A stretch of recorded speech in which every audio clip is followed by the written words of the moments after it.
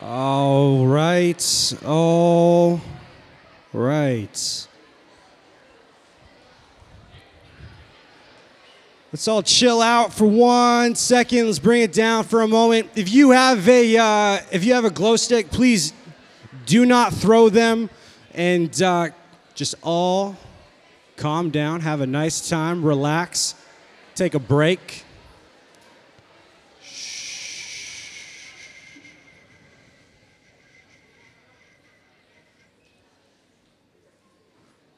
So much energy, everyone's like, jumping.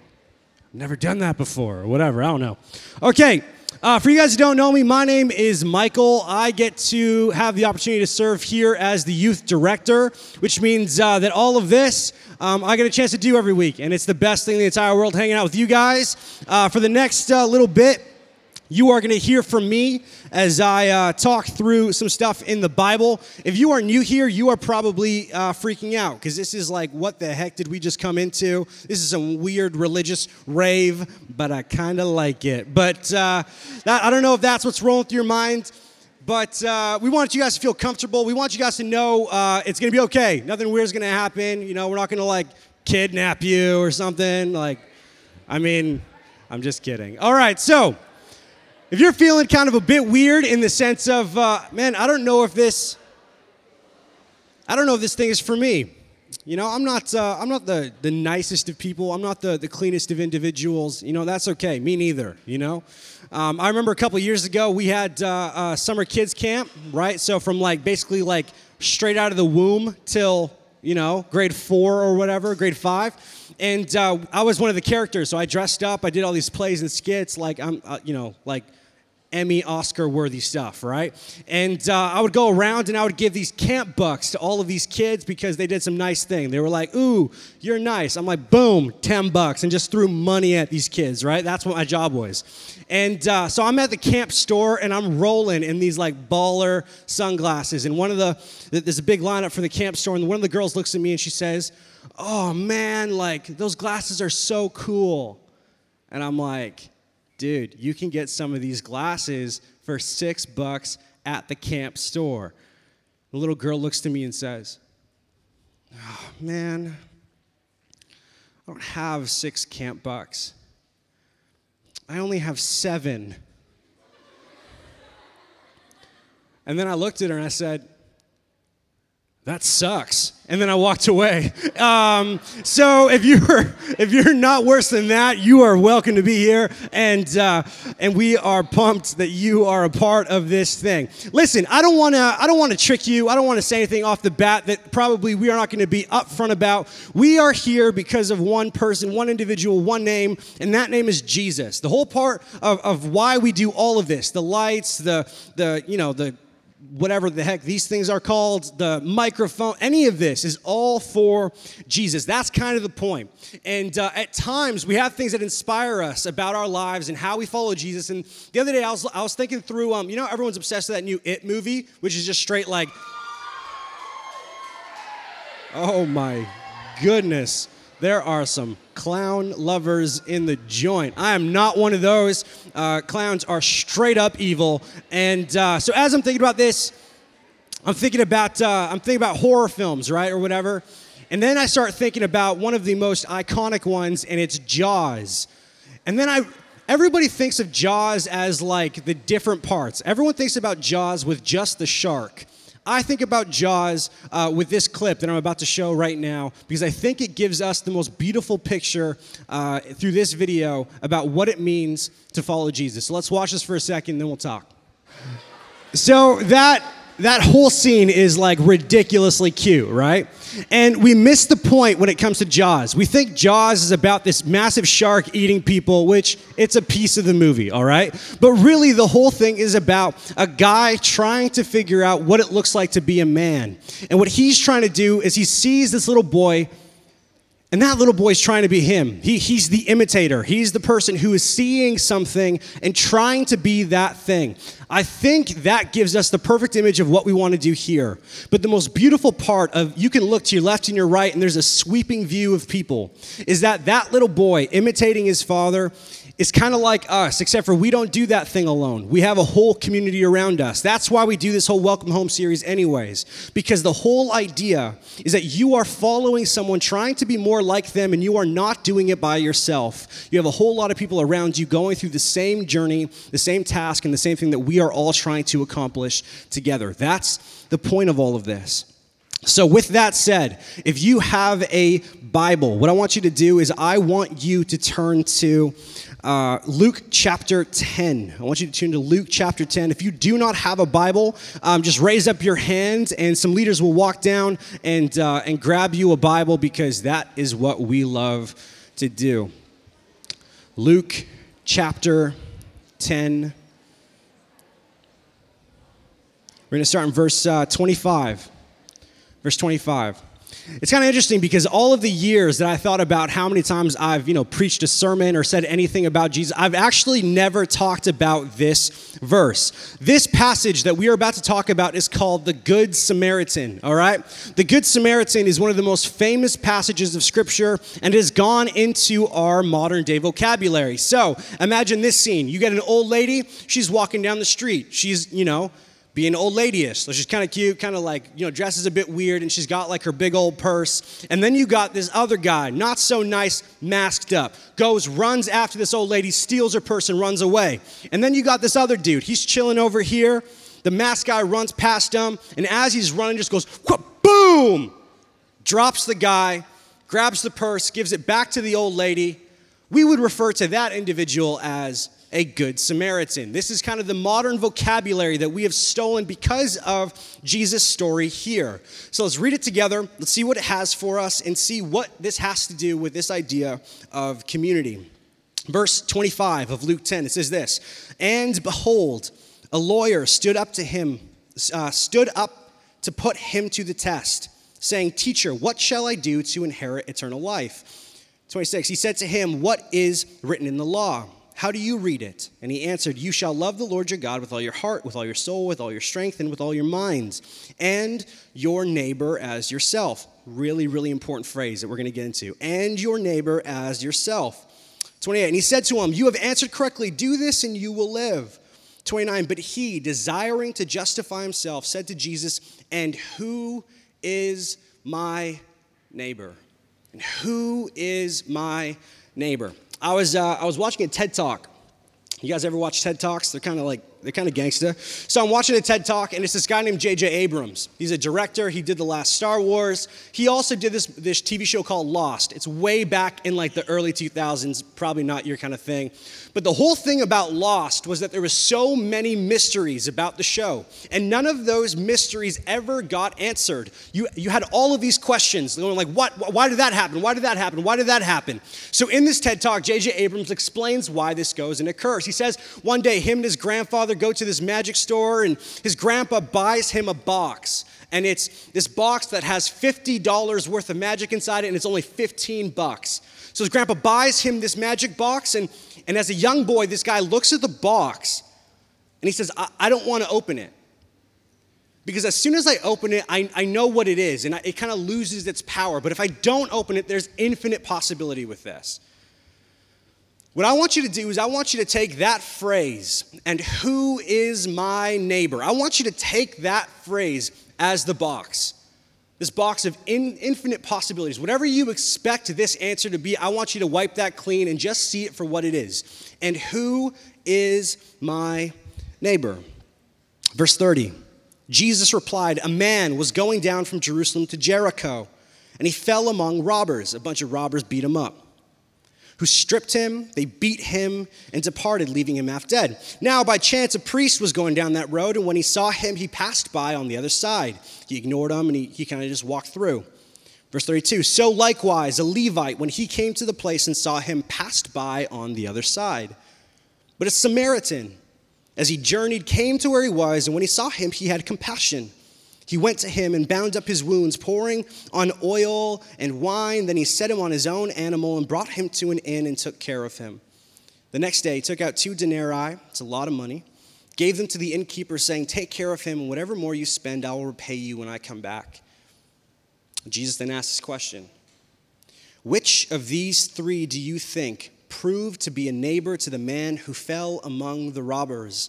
He said, the one who showed him mercy. And Jesus said to him, you go and do likewise. You go and do likewise. I think this is such an interesting story because it gives us kind of a beautiful picture of three different individuals. First of all, you got this priest.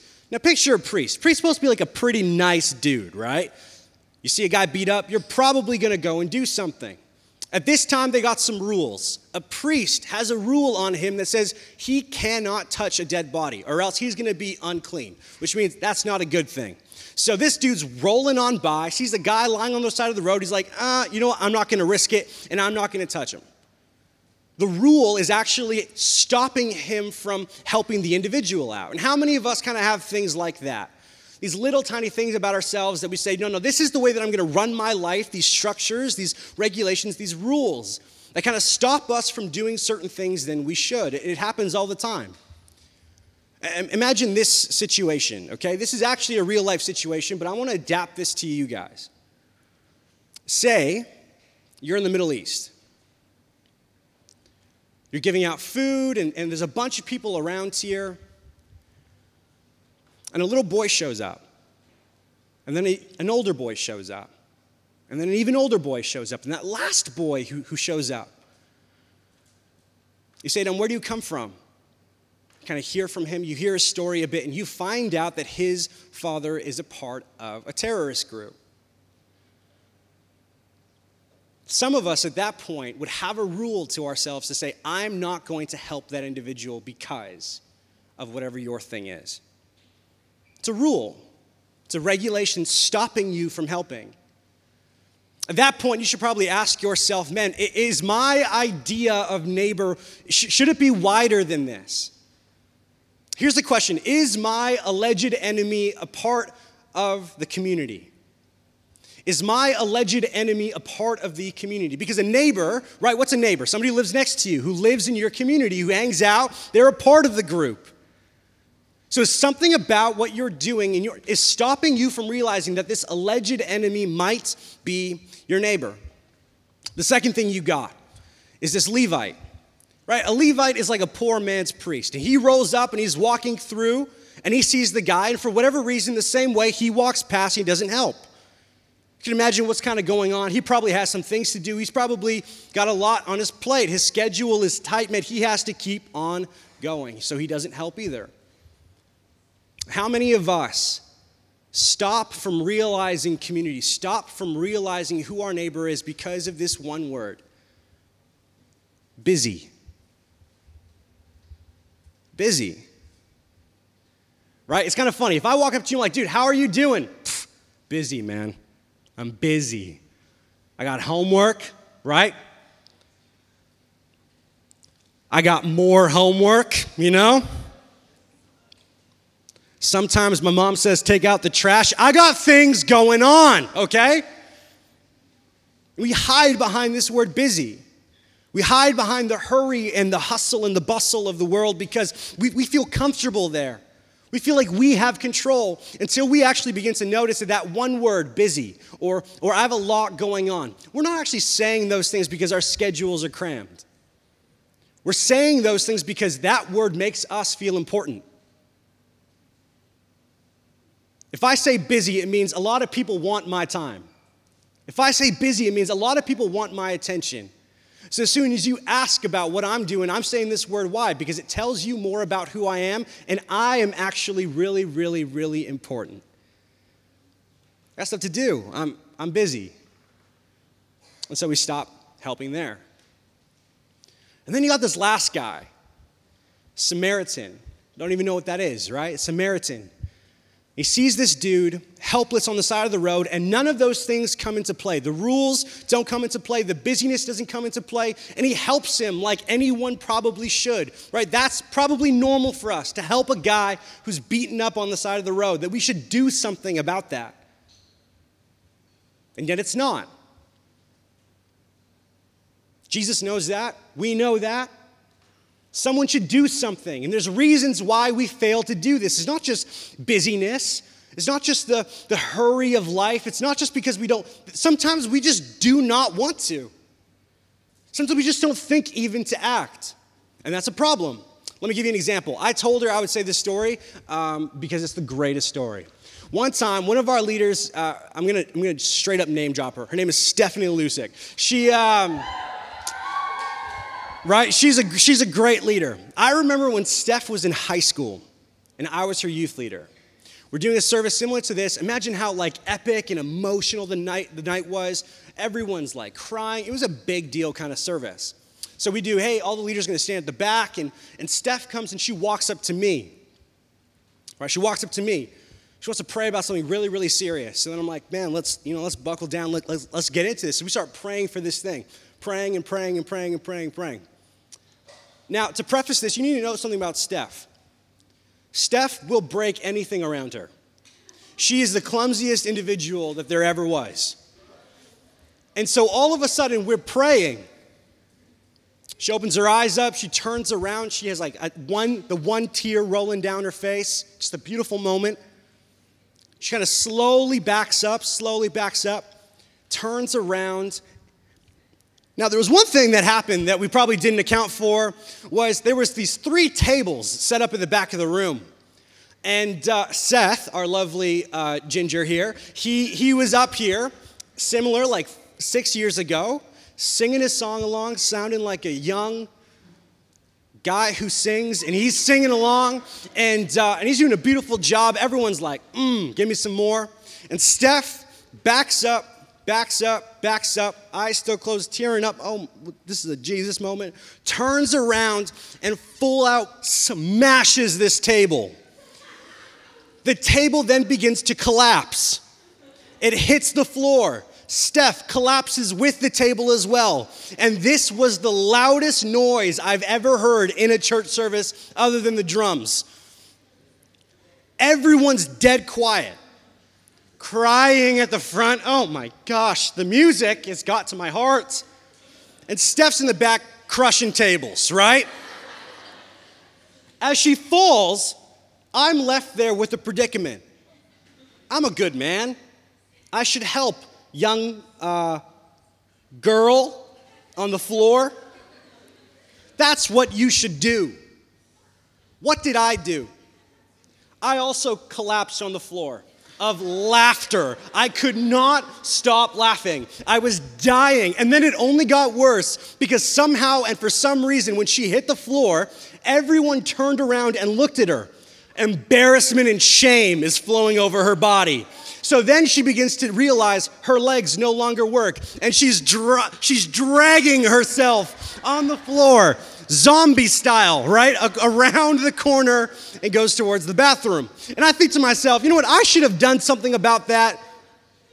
I didn't. I laughed at her, and now 6 years later, I'm bringing it up in front of a whole lot of people. I'm a great, great man, right? There's that side of things. You can help somebody out in some way. You just really don't want to. And then there's another type of way that you want to help someone out. And this way is the one where you have the best intentions and then everything goes south on you. We all have these ones. One day we took a vacation down to California, and we went to this place called Salvation Mountain, okay? The name doesn't matter. It's just the scariest place on earth, okay? So we drive there. And on the way back, I'm like, I hated that place. That was awful. And we're driving this long road, and there's a beach next to us.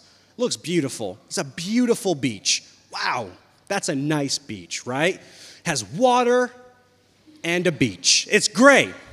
So as I'm driving, my now wife, then girlfriend, says, we should go to the beach. I'm like, I'm busy, all right? I got stuff to do. She's like, no, we got to go to the beach. I'm like, no, we're not going to the beach. She says, we're going to the beach. I'm like, oh my goodness, I'm about to die. So we pull over. We go towards the beach. I don't know if you've ever heard of the Salton Sea before. It's in California. It's a horrible place. The Salton Sea was created and literally every year just straight up murders fish. I don't know why it does, but it kills fish. Fish rise up to the top, they die, the skeletons end up going out the water. So this beautiful white sand that we believed to be there was just dead fish. And as we're walking through, we don't realize that. I'm like, the sand is awfully crunchy. I don't know what's going on. It's a California thing. They love some crunch, okay? And we're walking. And I'm wearing kind of shoes similar to this or whatever, and we're going, and she starts freaking out. Oh my gosh, this dead stuff is under us. Huh? We look down, we analyze it, CSI style. We realize that it's some dead skeletons and some fish. She then proceeds to jump on my back and says, I can't do this anymore. So what happens is if you're like this, pretty normal, on the dead skeletons, nothing happens. But if you have someone on your back, you go down lower. And then all of the dead skeletons seem to conglomerate within your shoes. So now I'm like trucking along in this dead fish death pit of death, and I'm walking back to the car because I'm trying to help a girl out. A girl that I married. Yes, the ship has sailed, I'm sorry. But that one act won me her heart, right? That's kind of some of this stuff. On one end, you just don't want to help. On the other end, you get dead fish in your shoes, right? And it doesn't really work out to your favor.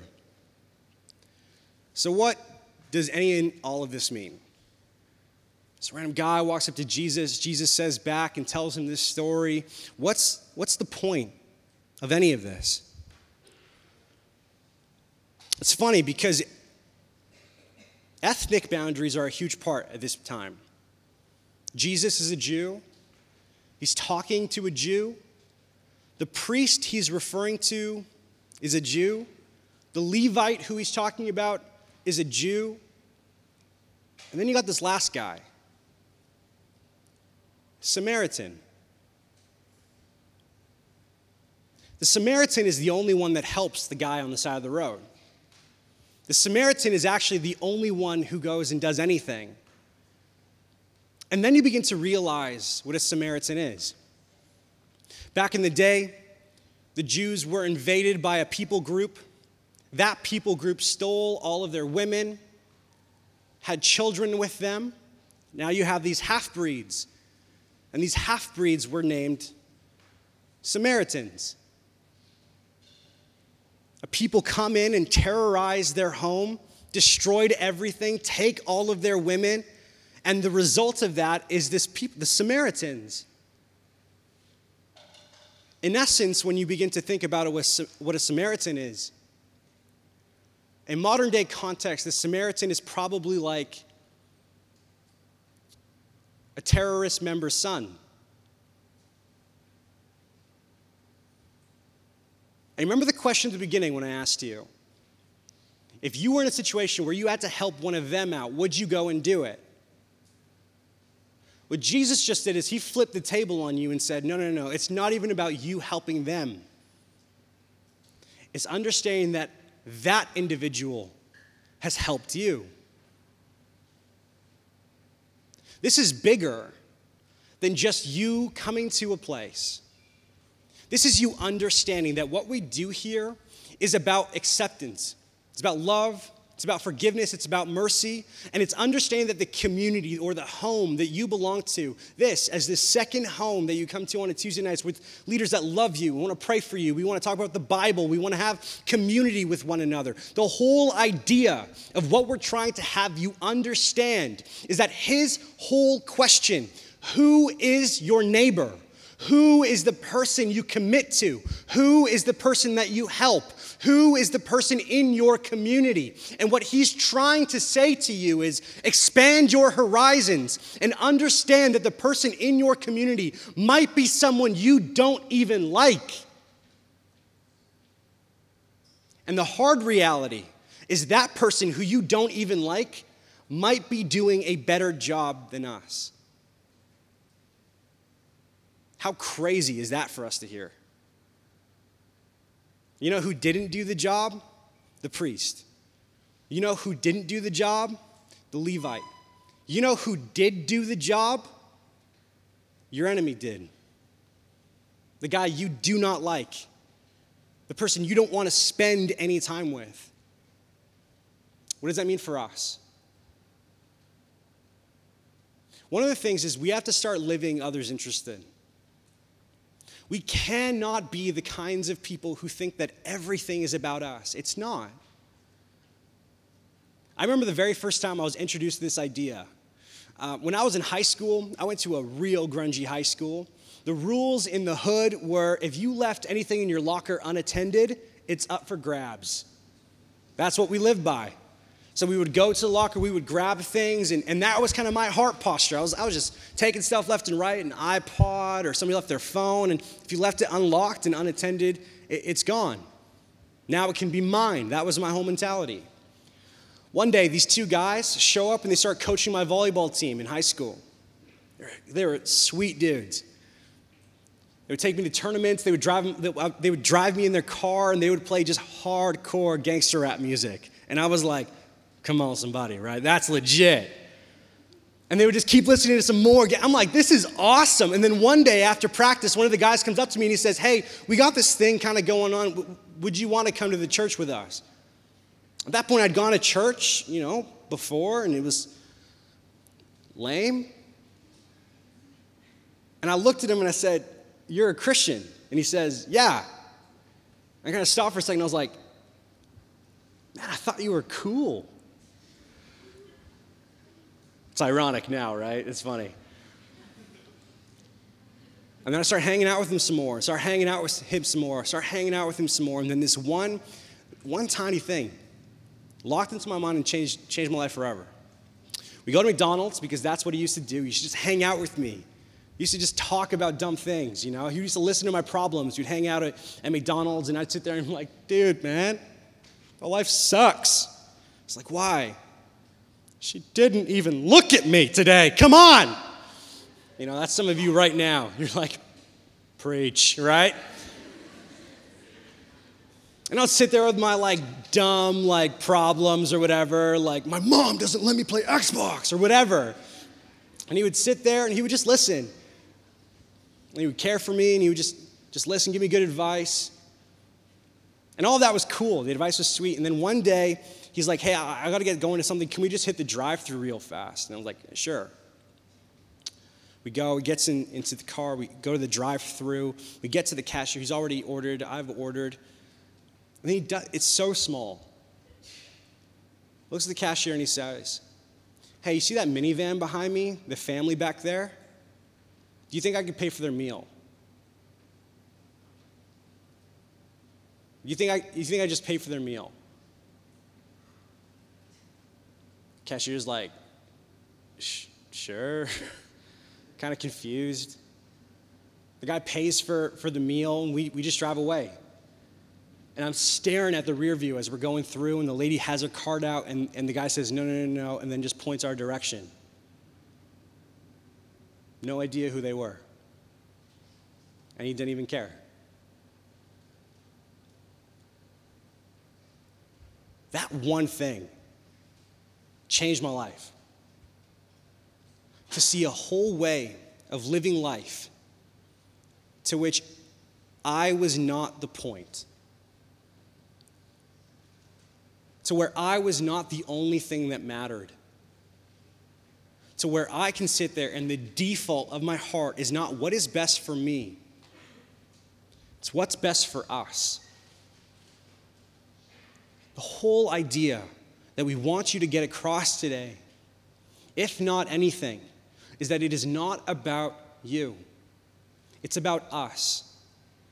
And it's so interesting that a lawyer, somebody who knows the law, will go to Jesus and ask him this question. If Jesus is God, if that's a central thing that we believe in, who even created that law in the first place?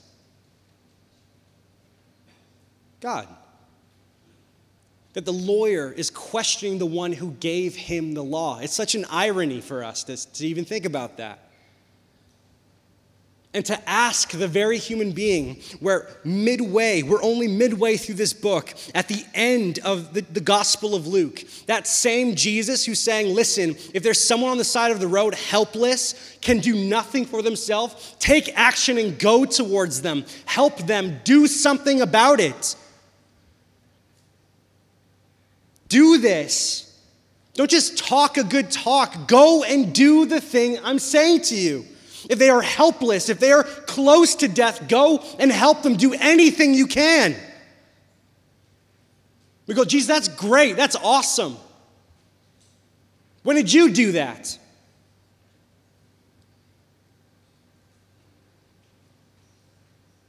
When did you do that?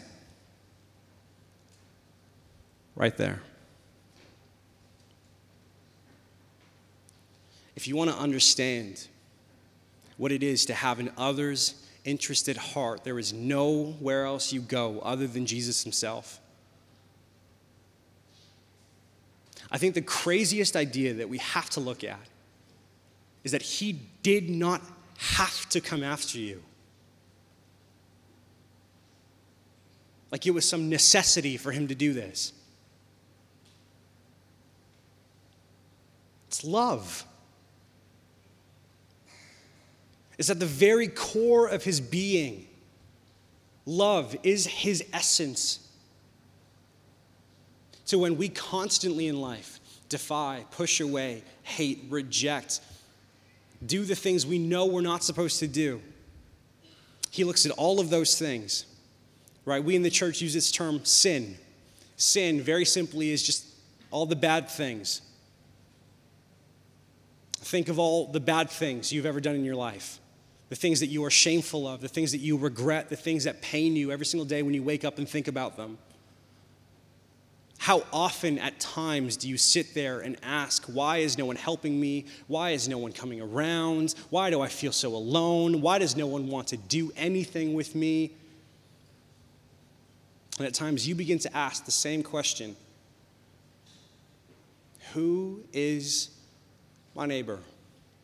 Who is going to help when I'm helpless?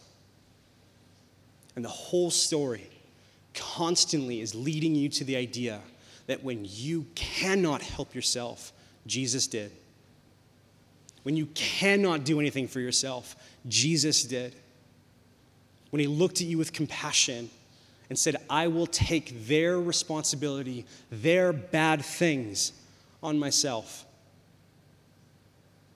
Lived a perfect life. He died on a cross for you and your sins. And we in the church believe 3 days later he came, won victory from the grave, and allowed us to be a part of a home.